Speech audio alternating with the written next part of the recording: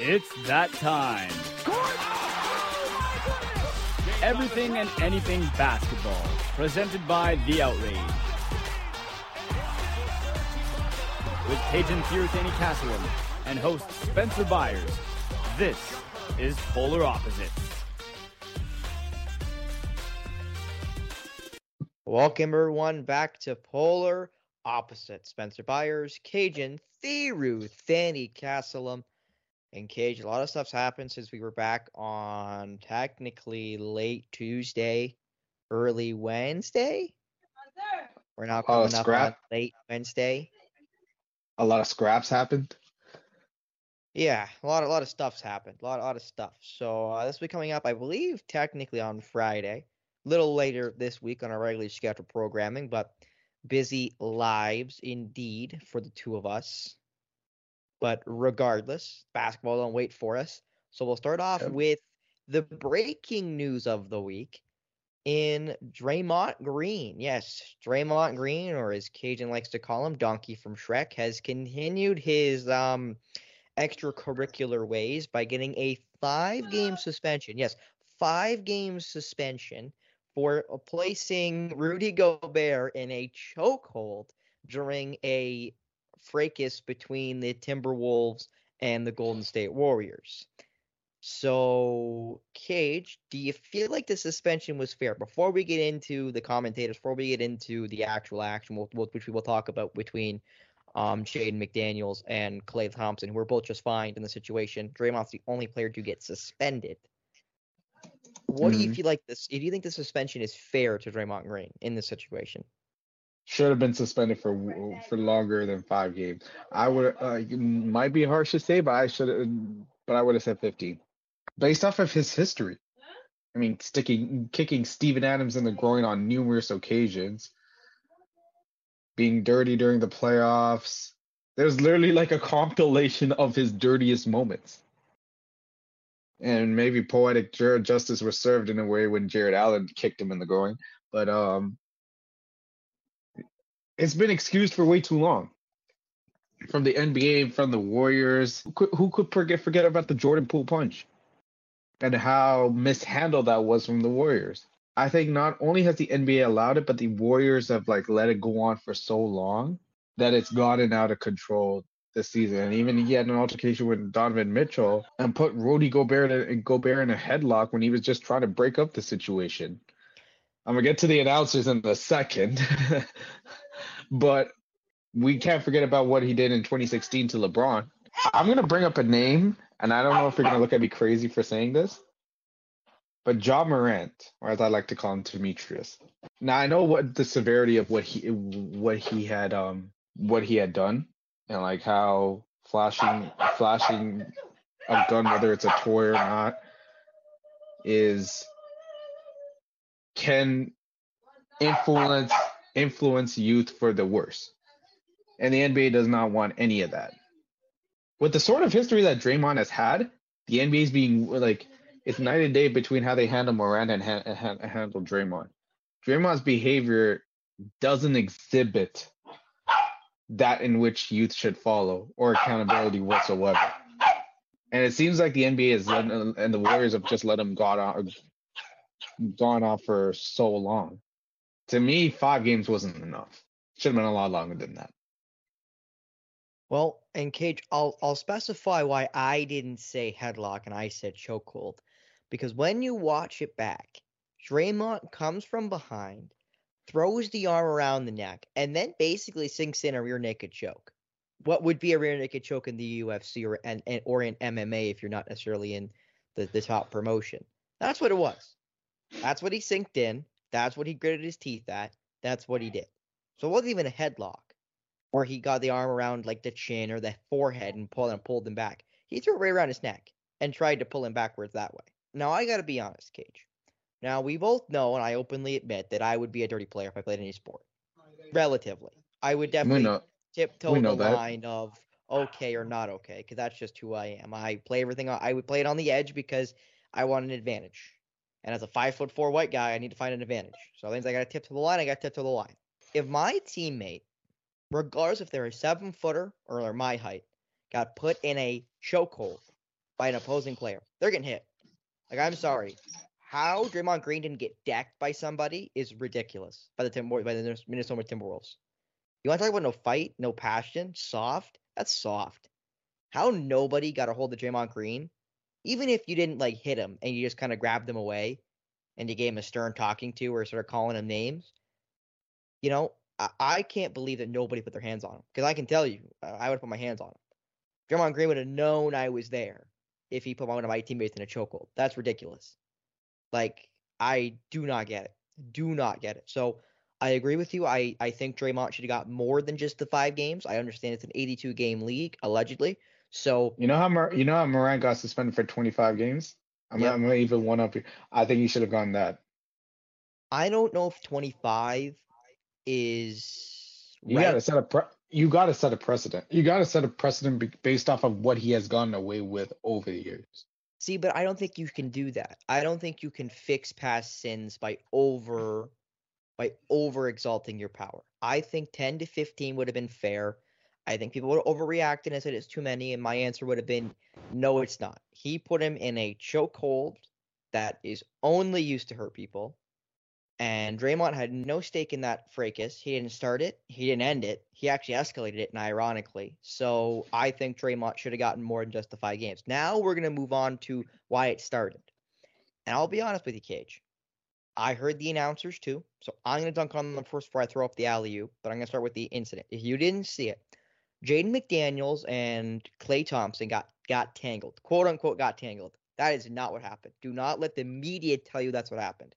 Go out and watch it, because that is not what happened.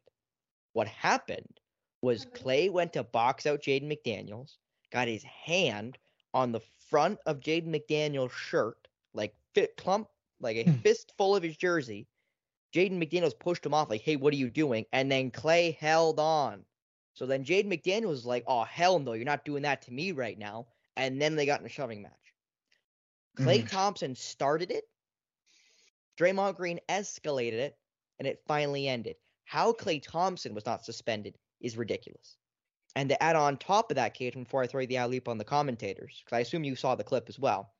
The commentators, I did, and I heard the Golden State commentators, during the replay of the incident, that anyone could see that Klay Thompson started it, grabbed the jersey, wouldn't let go, pulled on Jaden McDaniels' shirt, which then made Jaden McDaniels go, nah, you're not doing that to me right now. Not going to happen. Equal force. And the Golden State Warriors commentator said, and I quote, "What is Jaden McDaniels doing there?" And tried to push all the blame onto the younger player. How dare you try to say that when you have the replay in front of you?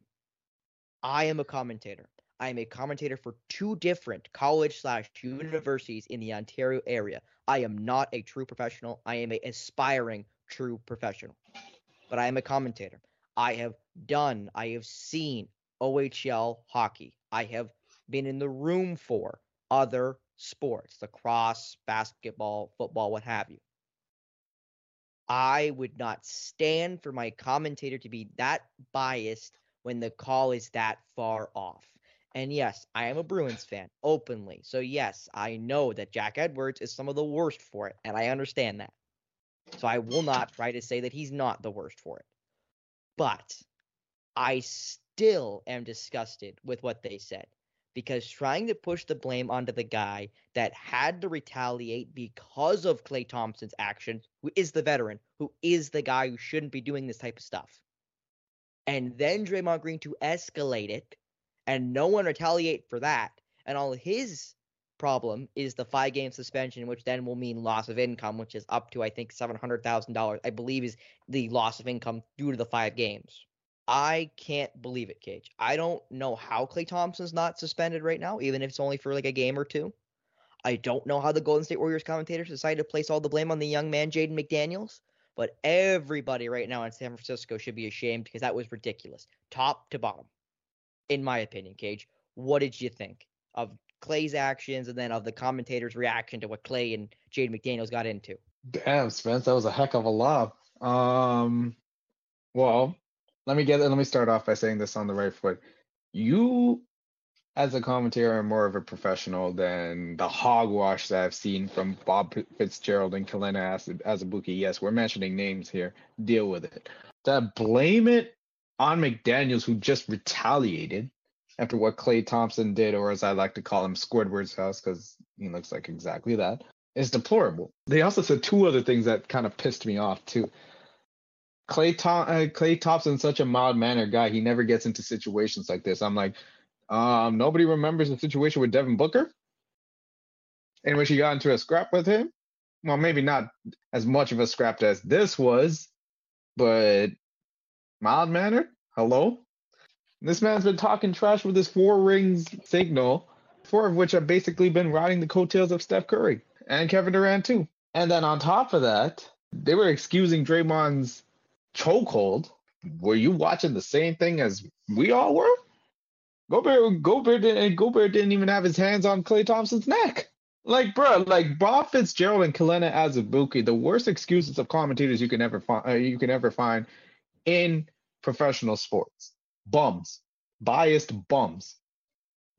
Somebody's got to say it. How you can see that play unfold, and you have instant replay too. How you can see that play unfold, how you have instant replay, and still say the same BS you just said. It's ridiculous.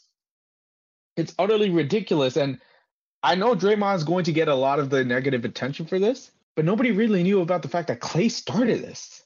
And to think that he wasn't suspended for a game, honestly, the way that he's playing, him on the floor and breaking up shots might be enough of a suspension as it is. So I digress.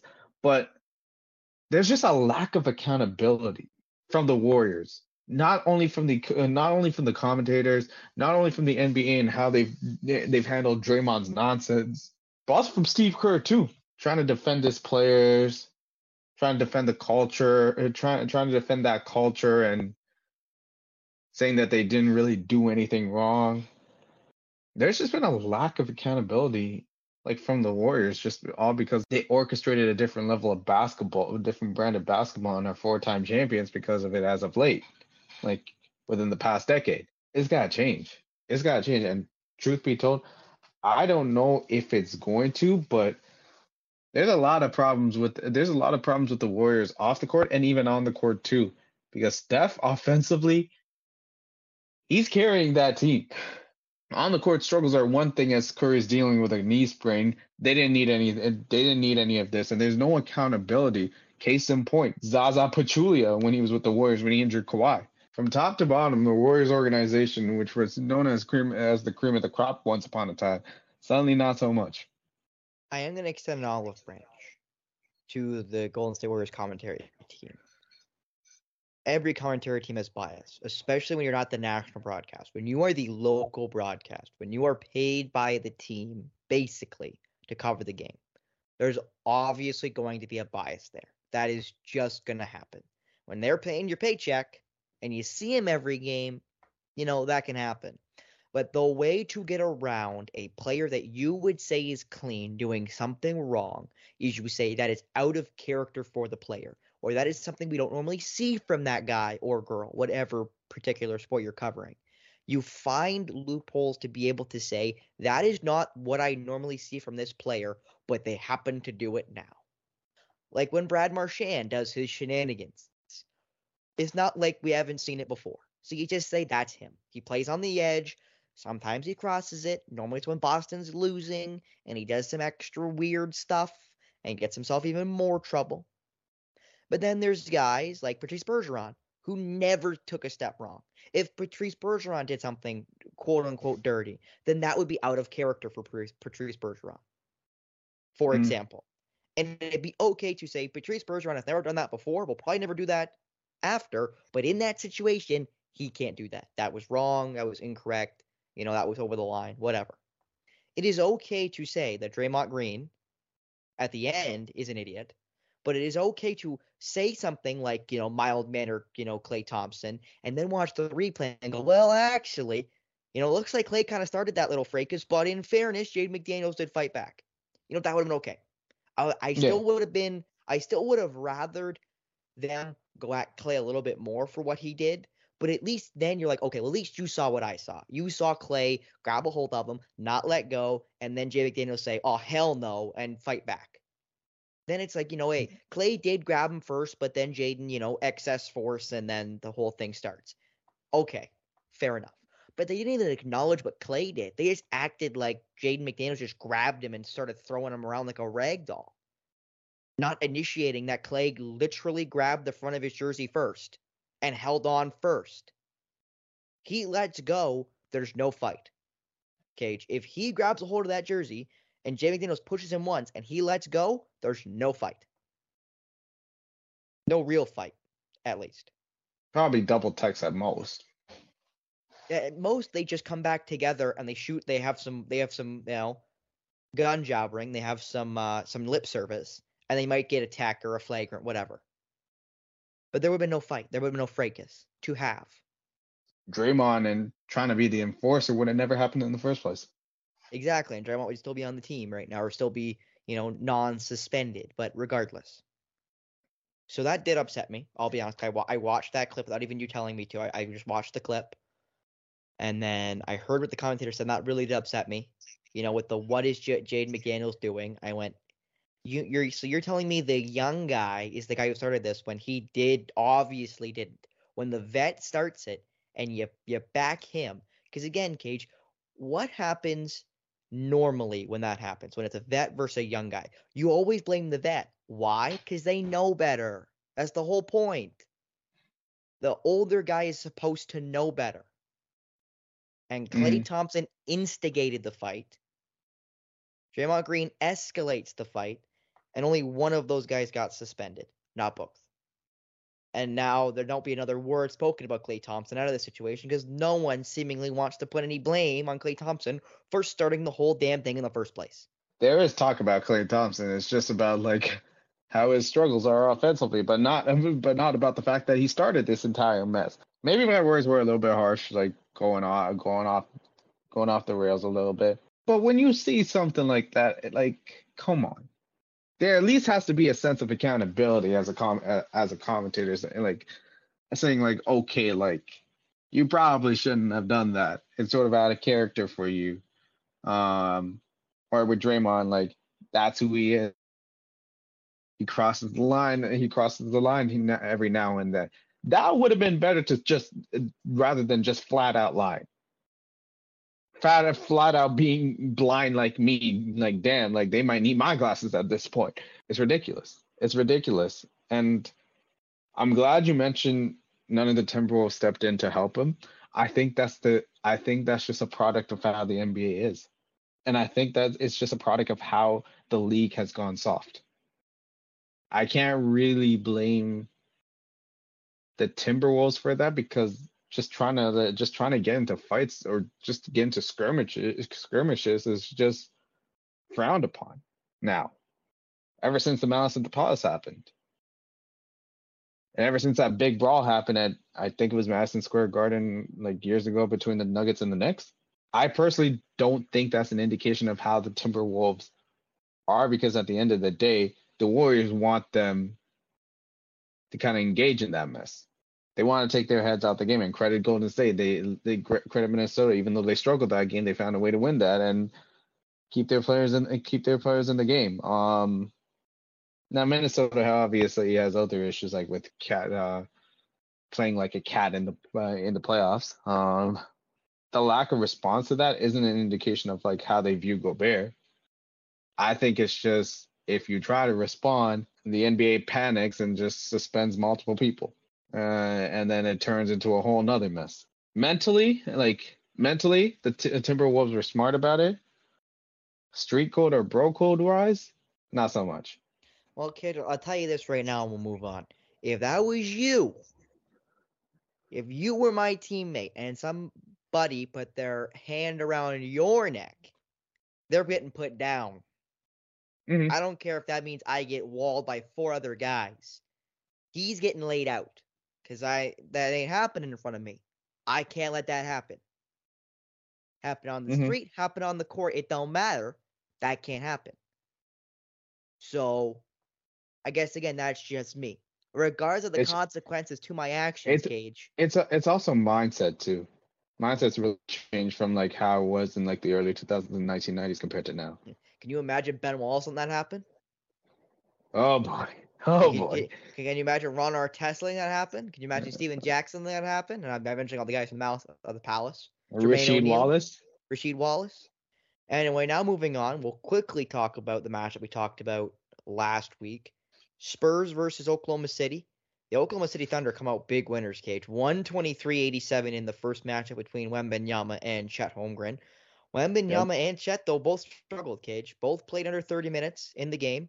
Chet technically played 30 minutes, but both around the 30-minute, 28-minute mark.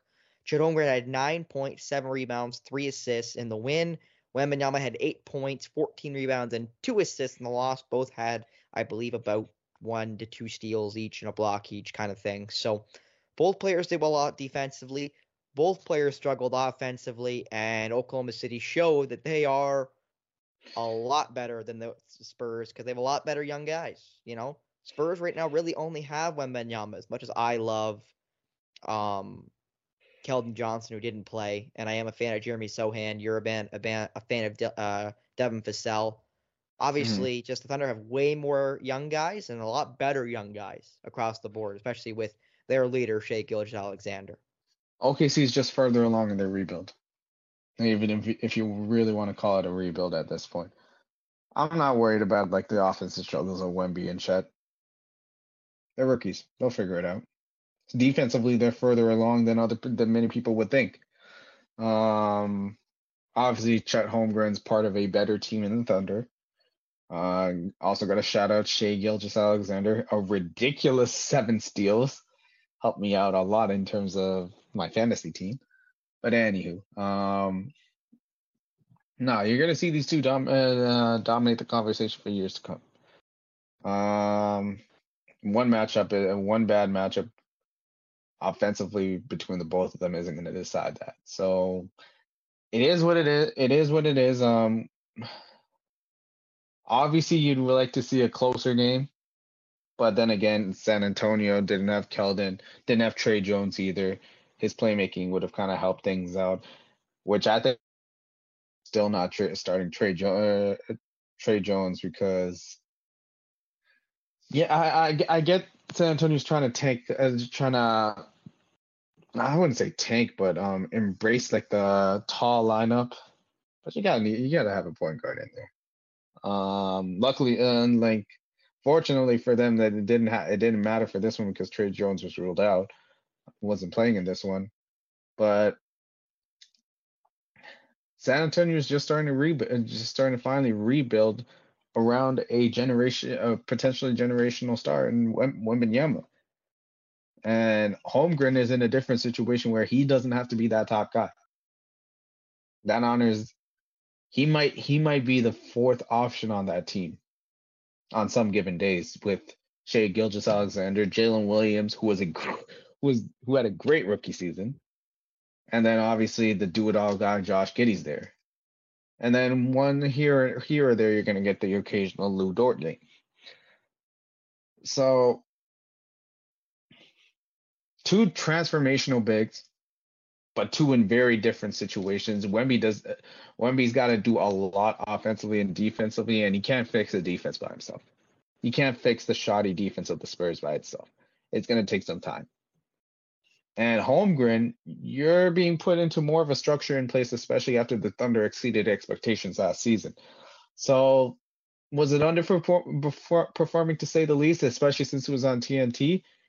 Yeah, but I'm not too worried about the both of them. They've really showed out. They've really showed out at times during their rookie seasons thus far, and should only get better from here on out. Well, quickly before we move on to our next real topic, which is the Boston Celtics continuing to be dominant. They beat the Sixers to become the best team in the Eastern Conference right now. Another team that's made their surge up the rankings, Cage, the Miami Heat. They just won tonight, literally minutes ago. They beat the Brooklyn Nets. They've now won 7 in a row to go to 8-4 on the year. They're now in sole possession of 3rd place in the Eastern Conference. And the Miami Heat have been surging in the East, but over in the West, it's been the Houston Rockets who have won the last 6 in a row, which make them 6-3. Yeah, that means they started 0-3, won the last 6. They're in the top echelons of the Western Conference right now. And like the Beam in Sacramento, they won 4 in a row. They're 6-4. They're also moving themselves into the playoff spots of just above the Warriors and Lakers, who are in the first 2 play-in spots right now in the West. So some big surging right now for some teams that we, at least with Sacramento and Miami, we would have expected to be up there. Houston's a little bit of a surprise with 6 games in a row, but it's good to see some teams we expected to be good finally kind of turning that ship around into the win column. And keep in mind, the Heat have been doing this without Hero, who's been great offensively to start off. Hero's And been out with an ankle. they also lost Butler at the beginning of this winning streak. They didn't have Butler either. Yep. And Butler looked good against the Nets. 36 points, 10 of 11 from the free throw line, efficient from the field. Main constant out of all this has been Bam Adebayo. Man's been great to start off. He's taking a step forward. He's occasionally hitting the 3-pointer, but I want to say it's Jaime Jaquez Jr. You would be right. The former UCLA Bruin. The reason why Kajan's saying he's questioning is because his names are both J's. So if you pronounce it in English, it'd be Jamie. But because he's of Latino descent, it is Jaime Jaquez Jr. Jaime Jaquez Jr. But it's something about this Heat team. Something about this Heat culture. They always find role players that just shine for them when nobody thinks they would. Last season, it was Gabe Vincent and Max Strus. This season, it's been Jaquez Jr. Duncan Robinson has finally reemerged again after the emergence of Strus. Now with Strus being a member of the Cleveland Cavaliers. He had 26 tonight, including making 6 made threes. Including making 6 threes, might I add. But then a player that we saw in the finals, like occasionally from time to time, but is playing a lot more now, Haywood Highsmith. A defensive menace. It's just guys like that you find out of nowhere. And the Heat always seem to find those guys they sort of make diamonds out of thin air. So there's a reason why we said Eric Spoelstra's the best coach in the NBA. That's why. And that's why. The Rockets have been a little bit surprising, but it also speaks to how much of a good coach Ime Udoka is. Because he's empowering a lot of these guys. Guys are playing the best basketball of their careers. Alperen Sengun's been empowered, playing more minutes after kind of being chained to just playing 20 to 25 minutes or at most under Steven Silas. The additions of Fred VanVleet and Dillon Brooks, and even Jeff Green as a veteran piece, as a veteran, like a leader in that locker room, have really turned things around for the Houston Rockets. And some of the young guys haven't really gone and going yet. Amen Thompson, he's dealing with an injury right now. If they can get something out of him, that'll be huge. So they got a lot of good talent. Houston does. I don't think anybody would have expected like a 6-0 start and them doing it on the defensive end. And the Sacramento Kings, well, they finally got Fox back and he's healthy. But I think the biggest sort of pleasant surprise that has the biggest sort of factor that has kind of elevated Sacramento as of late. Keegan Murray's been playing a lot better. But also Kevin Huerter has played to how he was last season. Because he struggled to start off the season. But now back to 3 straight 20-point games. And having a guy like Huerter go off takes the pressure immensely off of De'Aaron Fox and Domantas Sabonis. And if you have guys like Keegan Murray, Malik Monk, Harrison Barnes who do their thing. And with the pace and with the frenetic pace that Sacramento plays with, teams are going to be huffing and puffing like they do when they play at Ball Arena in Denver. Well, I will quickly mention that in fairness to the Rockets, they've played out of their 9 games, they've played 2 of them on the road. They're 0-2 away from home. They're 6-1 at home. So maybe when they start playing a couple more home games, they'll come back down to earth a little bit. But still, winning 6 in a row ain't easy, especially when you lose the first 3 games of the season. Now we're going to move on. Go ahead. One of those wins was to the Denver Nuggets too, so pretty big deal. Now we will go on to the Celtics, who avenged their first loss of the season to the Philadelphia 76ers. I guess technically their second loss of the season because they lost to the Timberwolves, which I have blocked out of my memory if you couldn't tell already. But they avenged the loss. Amen. They couldn't get past the great Karl Anthony Towns. I'm kidding. I will jump through this. I will jump through this camera right now, Kajan. I will jump right through this camera. I will jump through Skype and slap you up. Anyway, so the Celtics avenged their loss against the Sixers, 117-107 in their second matchup in basically a week. Second straight in Philly as well, so a big road win for the Celtics, taking sole possession of first place in the Eastern Conference off of 29 from Jason Tatum, a great late surge from Derek White who had 27. And Kajan, I want to talk about the game. If you want to break it down a little bit, you can. I did watch the game. I watched the first 3 quarters of the game. First 3 quarters. I didn't watch the fourth quarter. I didn't have a time. My stream didn't end up lasting that long, even though it was on, I think, TSN, maybe Sports. I think it's actually on Sportsnet. Regardless, I did watch the first 3 quarters. Yep. Celtics had a great first quarter, had a horrible second quarter, had a pretty good third quarter, and they exploded back in the fourth. D. White specifically in the fourth quarter. He didn't have a great game. D. White did. He had a great game after I stopped watching. So maybe it was me. Maybe I was giving too much pressure on D. White. I don't really know. Anyway, I want to talk about the halftime show. Because, Cage, I know you were at MLSC. I know you were at the Raptors game when they got shellacked by the Giannis Antetokounmpo-less Bucks. I mean, people forget they still have Damian Lillard. And Damian Lillard had a great game, probably his first real great game since being a new Buck down there in Wisconsin. But anyway, maybe his great game, maybe his greatest game since the season opener against the Sixers. Exactly. So I want to talk about the halftime report, Cage, because I watched the game, watched the first half, watched the Celtics have a great first quarter, had a horrible second quarter. Sixers make that big comeback. They end up leading going into the half. Yep. I'm sitting there eating my dinner, and I look down and I see Michaela Andrews and 3 other people. Kendrick Perkins. I don't. Oh boy. Wilbon. Michael Wilbon. Oh boy. Pardon my interruption. I believe that's his name, Mr. Wilbon. And I can't tell you who the person was beside Michaela, but regardless, there was 4 people on this panel, right? Michaela's obviously the host. She throws to Adrian Wojnarowski, Cage. What do you? Oh, you mean Malik Andrews? Pardon me. Malik Andrews? Yeah. Okay. She threw to Adrian Wojnarowski. Okay.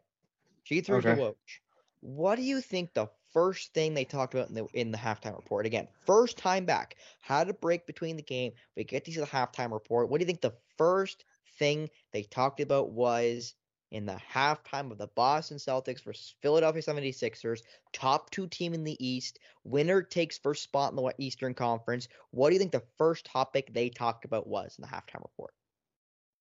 And basically, the only thing that I add. Something tells me it might be Draymond Green's suspension. You'd be right. The first thing talked about, the only thing they talked about was throwing to Adrian Wojnarowski, who broke the news that Draymond Green got suspended 5 games. Now, Kajan, can you explain this to me? Why did they talk about a guy who got suspended from a team in the other bloody conference? Who cares? I am watching the Boston Celtics versus Philadelphia 76ers, top 2 team in the Eastern Conference. Winner takes the Eastern Conference crown for now. They've already played. The Sixers beat Boston in Philadelphia. They had a great second quarter up at the half.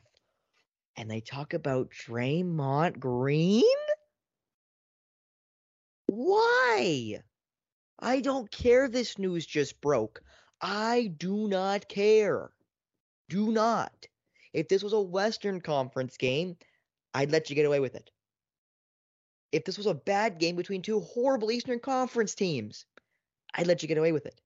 But the two best Eastern Conference teams right now, playing their second game in a week after a big second quarter comeback by the Sixers, and your first topic is Draymond Green getting suspended 5 games for being an idiot like he's always been? Are you joking? Like, what? I couldn't believe it. They didn't talk about anything else. They just talked about Draymond Green. One guy gave his analysis. Didn't even hear anything from Kendrick Perkins. Kendrick didn't even speak the whole segment. And then went back to break. Well, that's the first. I didn't see them again. Well, no, but Andrews was hosting it, right? So he want no part of that smoke. Anyway. Fair enough. Like, I literally couldn't believe it. I was so confused. Like, I didn't hear any breakdown analysis. I didn't hear anything about the game I'm actively watching.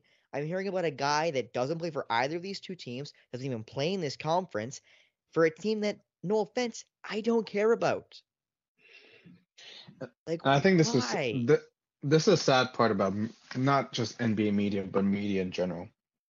They thrive off on narratives at the expense of game breakdown and analysis. And the biggest news during that time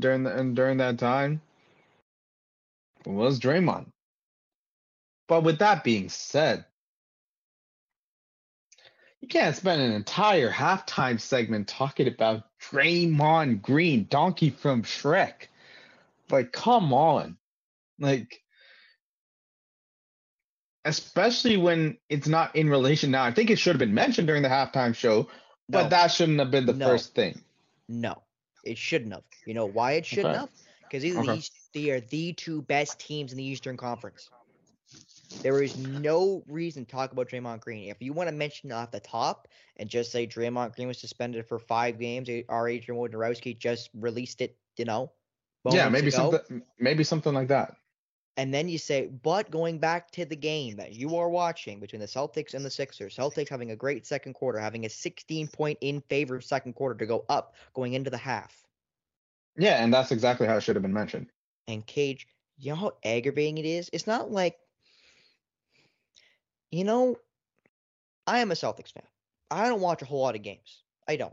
I am an openly do not like watching sports anymore. I don't. And there's exactly why. Cage, I watched the halftime report. I got upset. I was eating my dinner and I got upset. I was like, this is stupid. What am I watching this for? This is pointless. I can literally scoreboard watch and get the exact same information I just got. Like, you didn't add anything to my broadcast. You did nothing. You literally, you did the equivalent of nothing. And what's even more aggravating to me, Cage, what's boiling my blood just a little bit more, it's not like there weren't storylines inside the game. I've already told you the Celtics had a great first quarter, dominated the first quarter.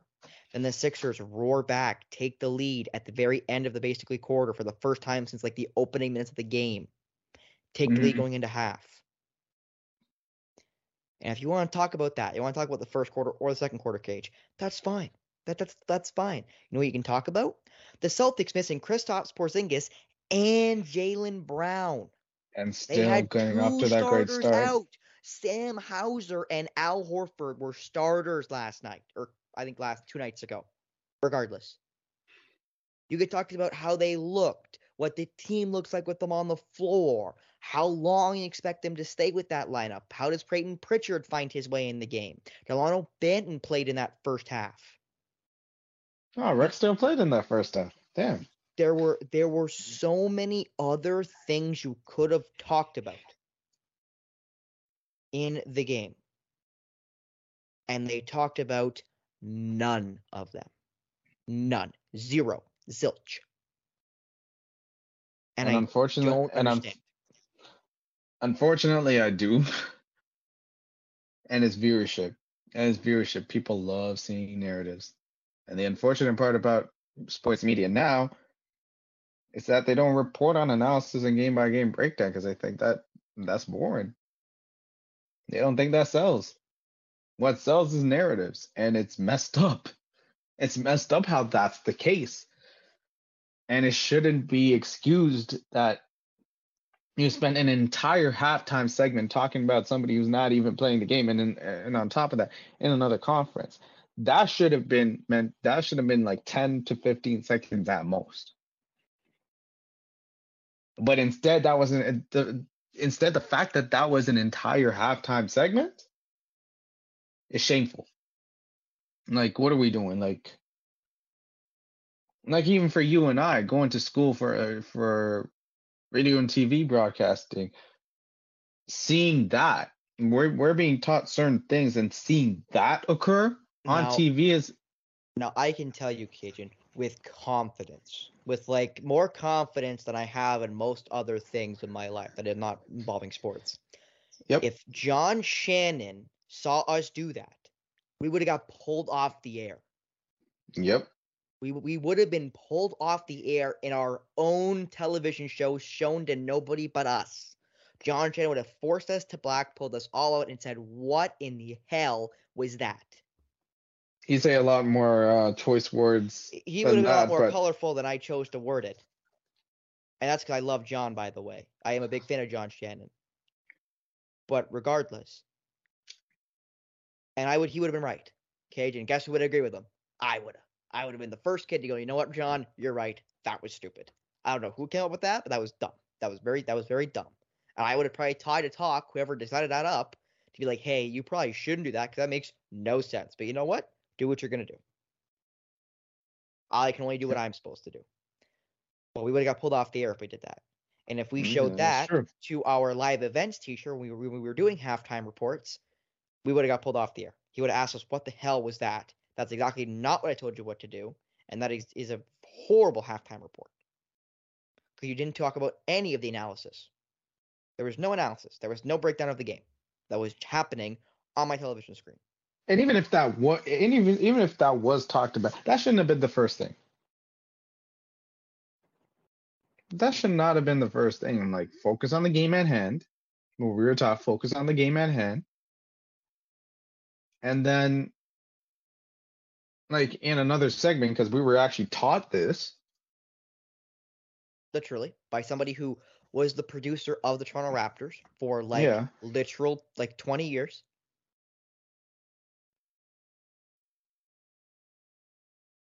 So I'm also not saying this out of a perspective of just fan ignorance. I know what's supposed to happen. I know what I want to see happen. And neither of those two things occurred. That's why I'm upset. Because I know I didn't like it. And I know if I would have done it, I would have been told not to do that again. Or you would have been, we would have been eviscerated for that. We would have been very much eviscerated. But anyway, it's just unfortunate because like that's the new normal. That's what sells apparently. Well, good to know I'm a part of the minority who says that is hogwash. But regardless, we'll now move off of hating, lots of haterade in the first hour of this episode. But regardless, we're not going to go to something I actually like. So, Cajun, go ahead. I mean, I don't know. It's just nonsense, and like it's also about player narratives too, because we talked about Brian Damaris too, on about like, and this was actually related to what was a topic because the Clippers were playing the Mavericks at one point. You know what was funny about that? I think a Bally Sports West executive wanted to took that video down of Damaris going off on Harden because it doesn't align with the Mavericks' views, as if the internet hasn't already seen that. And downloaded it and reposted it everywhere. But anyway. Yeah, it's just like TV has not been the same. Sports television, sports media, it just hasn't been the same. And you know what, Cage? I'm gonna steal a quote, and people can dislike or like his politics. I will stand firm and say I cannot confirm or deny, but make sports media great again. Because my God, do we need a revamp across the board because it is sad. It's gotten It too is personal. sad. It's gotten too personal. It's gotten to the point where casuals can't watch, and that's the problem. That's why every sport is dying. It's why every sport is begging for viewership, and why every sport is trying to find ways to make more money with this play-in tournament and all this other garbage. It's because they're not marketing to the casual. They're not marketing to the person who's not going to watch unless you make them interested. You are marketing to the percentage that do not watch your broadcast, not the people that are going to watch it regardless. Cage, I was going to watch the Celtics play the Sixers, regardless of who the commentary team was, the halftime show, regardless of all of those things, I was going to watch. Some people are not like me. Some people are scanning through the channels trying to find something to watch. That's who you're marketing to. That's the person you're trying to stay on the channel. Do not adjust your television set. Do not change the channel. We'll be right back with the two best teams in the Eastern Conference battling it out for the top spot in the East. A week ago, the 76ers beat the Celtics for their second loss of the season, their second loss in a row, to take sole possession of the Eastern Conference. They're now deadlocked again. Let's see who can take it. The Celtics without two starters. Like, the story's there. You just got to tell it to the person who does not know. Not to the guy who already saw the injury report 2 hours ago, who knows what's going on. But anyway, so now going on to stuff we actually care about, well, stuff I actually care about, stuff I love. College ball, men's and women's ball in full effect. Some big games going on across the board between the men's and women's brackets. But before we get there, Cajun, before we make the jump to the men's and women's college basketball ranks, I got a Scrabble board for you. Okay, I imagine that. I got 3 names for you, Cajun. 3 names. Ooh, All three of which play college basketball in either the men's or women's bracket. Okay. And are you ready? Let's do it. So the first name on my Scrabble board. Are we talking first names or last names? It's all last names. Okay. All last names. But the first name on my board. UK SCRBEE.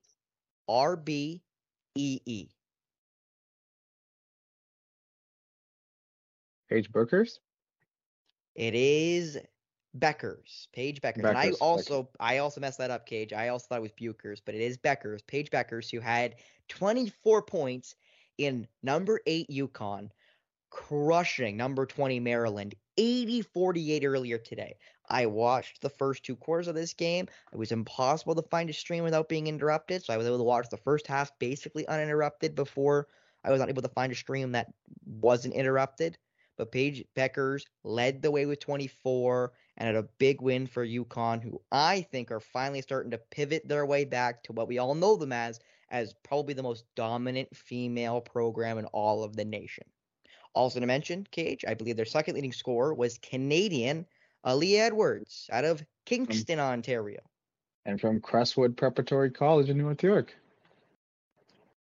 So Canadian on the top team or one of the top teams in the nation, and after a big win against Maryland, don't be surprised, even with UConn's loss to NC State, North Carolina State, I expect UConn's going to make a big pivot up. And here's my thing, Kate. I put it in our doc that I think UConn's is pivoting back to of old, pivoting back to when they were the most dominant team in all of college sports, let alone gender. They're finally healthy. They're finally healthy, but I also think that this is the worst they're going to look. This is when all the girls are back. They're all trying to find a way to play with each other. They're all trying to find a way to get that chemistry that they haven't been able to have with all the injuries. And it's still injuries they're battling through with Azzy Fudd hurt. You give them 2 months to play against some of the top teams in the nation before they get to Big East play. And they're healthy. By the time we get to the tournament in March, okay, healthy? UConn could be the best team in the nation. Maybe not ranked number 1 in the nation, but they could be the best team in the nation and be a very big contender, as they don't normally are. But for the first time in a while, Kate, I think you're going to have that feeling of UConn going to steamroll their way to another national championship. It's gonna be under like Coach Gino. it's gonna be that inevitable it's gonna be that inevitable feeling of UConn versus everybody else. I was like, who will be the team that beats UConn? Because what was that winning streak? Was it like 86? It was a lot. It was including a couple national championships in there, Cage. It was a lot. 111. 111, and that was broken by Mississippi in the Final Four I in assume that's Mississippi 2017. State. Mhm. It was Mississippi State. But you got Paige Beckers, so we'll keep moving before I take too long. My next name, are you ready? Yes. I Okay. SCNNODK. IISCNNODK. IISCNNODK. And again, these are all college athletes. I'm just trying to think. Now, I'll be honest, Kate, I thought this one was the easiest one. Oh, wait. Yeah, 27 points, 21 rebounds. Kansas' own Hunter Dickinson. Former Michigan Wolverine under Coach Juwan Howard. It is now current Bills self-center Hunter Dickinson had 21 points, 20 rebounds, and 3 steals against the Kentucky Wildcats in a 89-84 win for the number 1 team in the nation right now in the men's pool, Kansas Jayhawks over Kentucky. They now continue their undefeated streak this start the season, and now they set up a game against the number 9 ranked Duke Blue Devils in the Champions Classic. And they were down double digits in the second half to Kentucky too, so that was an impressive comeback as well. Yeah, they play Duke now because of Duke beating Michigan State, who now have their second loss of the year, might be unranked once we get to the new rankings in a couple of days. Duke beat them 74-65 in their opening game of the Champions Classic. One other big game that happened on the day that Kansas and Duke won, another ranked on ranked game, Cage. Marquette beat the Illini. Illinois lose 71-64 to Marquette, former University, of course, of Dwayne Wade. Number 4 right now in the nation is the Northeast school. Mm-hmm. And they could be another team that maybe, just maybe, might be able to find their way into a big matchup. Now, Shaka Smart, their head coach, I don't have a whole lot of faith in. Didn't really have much success, in my opinion, at Texas. Didn't do well in the tournament last year with Marquette. But you got to think this team looks really good, and the Golden Eagles might have, for the first time in a while, a team that could really make some noise in March Madness. Mm-hmm. And of course, go ahead, Cage. And also, we had a big upset a couple of days ago with USC going down. I will actually mention that here in a second. I do want to mention, though, Tyler, and I believe, make sure I don't mess that, Kolek had 24 in the win over the Illini. But to mention, Cage, the last game I'm going to mention, other than, of course, Creighton and Iowa, I said that game was going to be semi-close. 92-84 win for Creighton over the Iowa Hawkeyes, who I might mention here in a second in the women's pool because of a game going on right now. And I actually will mention it here from the way the results looking. But regardless, before I get too sidetracked, I will mention the last big upset we've seen. USC, number 16 in the nation, lose to UC Irvine. University of California at Irvine beat the Trojans 70-60. In fairness to the Trojans, they were without their second top player in Boogie Nelson. But even with Isaiah Collier and his 23 points, they could not beat the more academic, I believe that's Anteaters. That's how I pronounce that. I guess Anteaters, before I mess up my reading. As again, my reading is not particularly good, so I'm immediate. But the Anteaters able to upset the top-ranked USC. We got an upset on the women's side too. I think, yeah, I'll let you mention that. I will mention that in just a second, but we got to finish Scrabble work, Cage. I got one more name. Yeah, go on. And it's another upset, might I add. WSEADDR is my last name. WSAA? No. WSEADDR.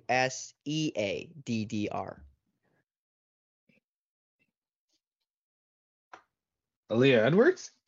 No, not Aaliyah Edwards. Last name is Okay. right, but the player is wrong. All right, give me a clue. They were the biggest upset on Tuesday, November 14th.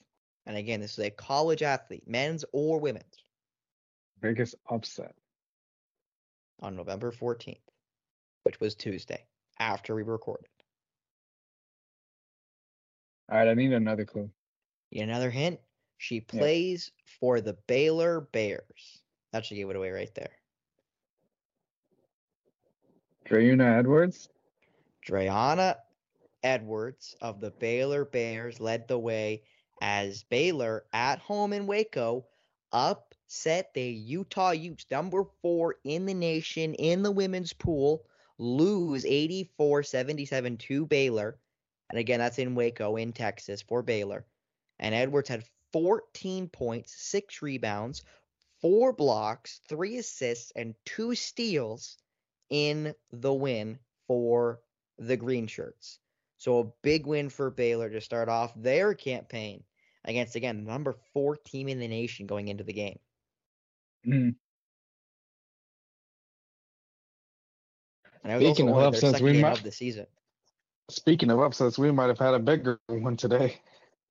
That we did, Cage. I will mention it now. The Iowa Hawkeyes, the Caitlin Clark-led number 2 in the nation Hawkeyes, have lost their first game of the year. Number 2 falls after number 1 beats Clemson 109-40, did South Carolina, the Gamecocks. But Iowa lose 65-58 to the Kansas State Wildcats. So Kansas State stay undefeated against the Big Ten school. And now Iowa's going to go back to the drawing board with their first loss early in this season.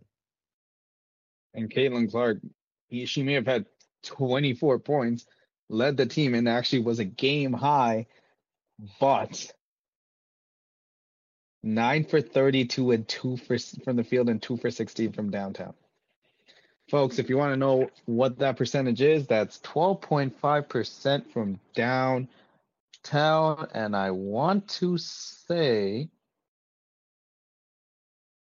I want to get my math skills right, 28.1% from the field.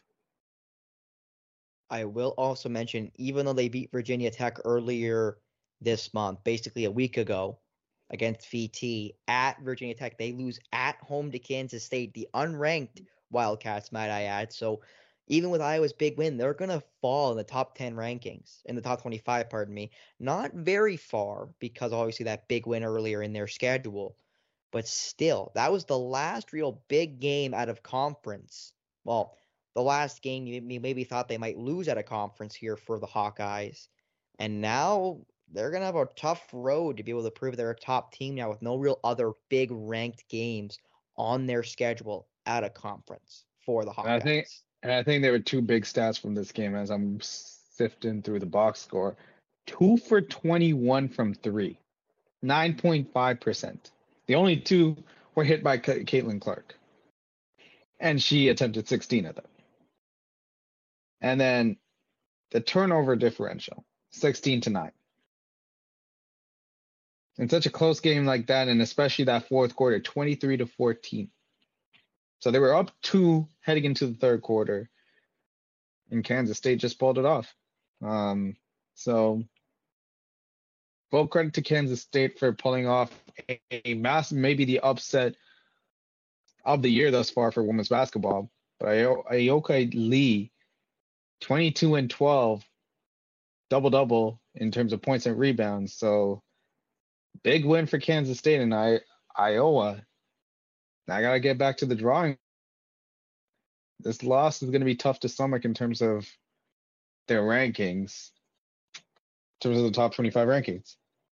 Ayoka Lee, with 22 points and 12 rebounds, plus 2 blocks, led the way for Kansas State in their marquee win to start off their season, who are now almost guaranteed to get themselves ranked with this big early season win.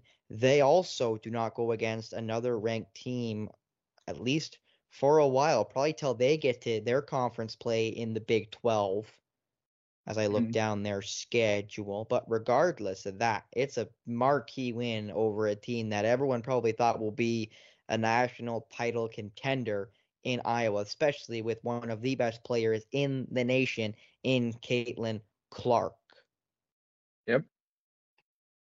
But I will now move on from the big loss for Iowa today into finishing off, I think, the Champions Classic. I did mention it with the Scrabble board in the men's pool, with Duke now having to go against Kansas in the tournament. And again, just the past couple of days, no other real big upsets have come to pass. Texas won yesterday against Rice as the only ranked team in action. And then today, technically yesterday, on Thursday, Houston was able to beat Townsend 65-49, so no more upsets as of yet. Games today on Friday, there's no ranked on ranked games, so we'll see if any upsets come to pass before our next episode on Monday. But there are some games going on. The next big ranked on ranked games don't come till Monday. When to start, I believe it'll be the Maui Invitational. The Purdue Boilermakers take on the Gonzaga Bulldogs, number 2 in the nation versus number 11 in the nation. Last time these two teams played would have been in November last year in 2022, I believe, basically at this same tournament. And Purdue rocked the Bulldogs 84-66. Damn. So we'll see if history can stay in the Boilermakers' favor, or if Mark Few's Bulldogs can come back and take a win off the number 2 team in the nation right now. Remains to be seen, but big game, big early test there for both teams, and I don't think I have a game that I'm working, so I'm gonna tune into that one. I would on Monday, November 20th. Another big game going on that day is UCLA. The Bruins, they take on Marquette. They take on the Golden Eagles.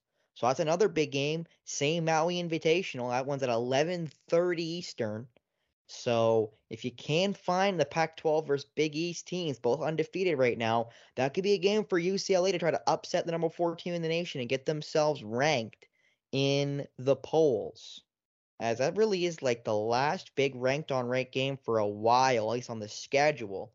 I do see that Michigan State's got to play Arizona in basically a week's time. That's 18 right now versus 3. You think Michigan State's probably going to fall to the rankings with their second loss in this early season, and that could be their third loss against an Arizona team that has already played spoilers in this season, winning their second game of the year over the Duke Blue Devils. At Duke, might I add. That was in Cameron, in Carolina. So this Arizona team's already played spoiler. Can they do it to Michigan State as well? And that's in Arizona. That is in Sunrise. Mm-hmm. So Michigan State's season don't get any easier right now out of conference, which is a blessing, because when you eventually do get to the end of the season with, 5 or 6 losses, when 3 of those are to top teams in the nation, are they really against you? Are those games really that bad? Or are they, hey, we played against the best and, they got the better of us on the night? James Madison might, but even then, they've risen up and they've made the rankings too, I believe. For the first time ever, they're now 24th right now in the nation, are James Madison. Mm-hmm. But now I believe it's actually it, Cage, to talk about college sports. We talked about the men's pool and about some big games going on that we're going to try to watch. Now, after today with some big ranked on ranked games going on, the next time we have some ranked on ranked opponents in the women's pool before we go, as I quickly scan through the schedule, or schedule, depending on what country you're from. Still can't find any ranked on ranked games yet. It looks like it's going to be a while unless there's a forced ranked on ranked game that isn't in the schedule just yet. It does, yeah, it looks like it's going to be at least another week, if not longer. Actually, it will be exactly a week, just about, when Maryland, who are going to be unranked in this next poll, they take on the Washington State Cougars in a game, and that's in Cancun, Mexico, between the Cougars and the Terrapins. And that's going to be a big game for Maryland with their second loss of the season to try to get themselves back into the top 25 rankings against the undefeated Cougars. And then on the same day, that's 11 a.m. on Thursday, November 23rd, at 6 p.m., the number 15 Tennessee Volunteers, they take on the Hoosiers of Indiana in another big ranked-on-ranked game. Tennessee right now ranked 15th in the nation. Indiana ranked 18th right now in the nation in the women's pool. So those are some big games going on in about a week's time in the women's bracket of the schedule. And that looks to be basically it. And actually, I have to mention this one, Cajun, because this could be an absolute barn burner. The next day, Cage, on Friday, November 24th, I will be in the United States during American Thanksgiving, which will be basically over this time, so I'll have some time to watch some ball. You and I will be in North York doing volleyball, but you and I got to find a way a little bit to watch some of this game. UConn, the number 8 in the nation Huskies, they take on the number 3 in the nation UCLA Bruins. Oh boy. And that's going to be an absolute great game. And that's on November 24th at 7:30 Eastern Standard Time. That's going to be another great game between two top teams. And you got to think, UConn's going to make their way up in the rankings, even with their loss to NC State because of their big win today over Maryland. And UCLA hasn't lost yet. So unless those teams blow a game, they're going to rematch for the first time since 2021, where UConn beat UCLA 71-61. But that was a couple of years ago. So we'll see if it can continue in favor of the Huskies, or if this most recent result will go to the top-ranked team, the higher-ranked team in the Bruins. And I also should mention, because I was trying to figure out where this was, because I didn't recognize the name of the place. This game's taking place in the Cayman Islands, Cage, at John Gray Gymnasium in the Cayman Islands. So another kind of another game off of home territory. It's a neutral site game between the Huskies and the Bruins in the women's bracket. Some great games, and especially that's going to be a big test for UConn, especially early on in the season where, like you mentioned, Spence, chemistry is still going to be a work in progress. Some of these girls are coming back from big injuries. Paige Beckers being one of them, by the way, that 24-point performance. You got to be happy for her because of the numerous injuries and like the nature of those said injuries that she has gone through. So super happy for her, super stoked for her, and that's gonna be must see TV. That it will be. And again, I will also mention they still got some more injuries for the Huskies.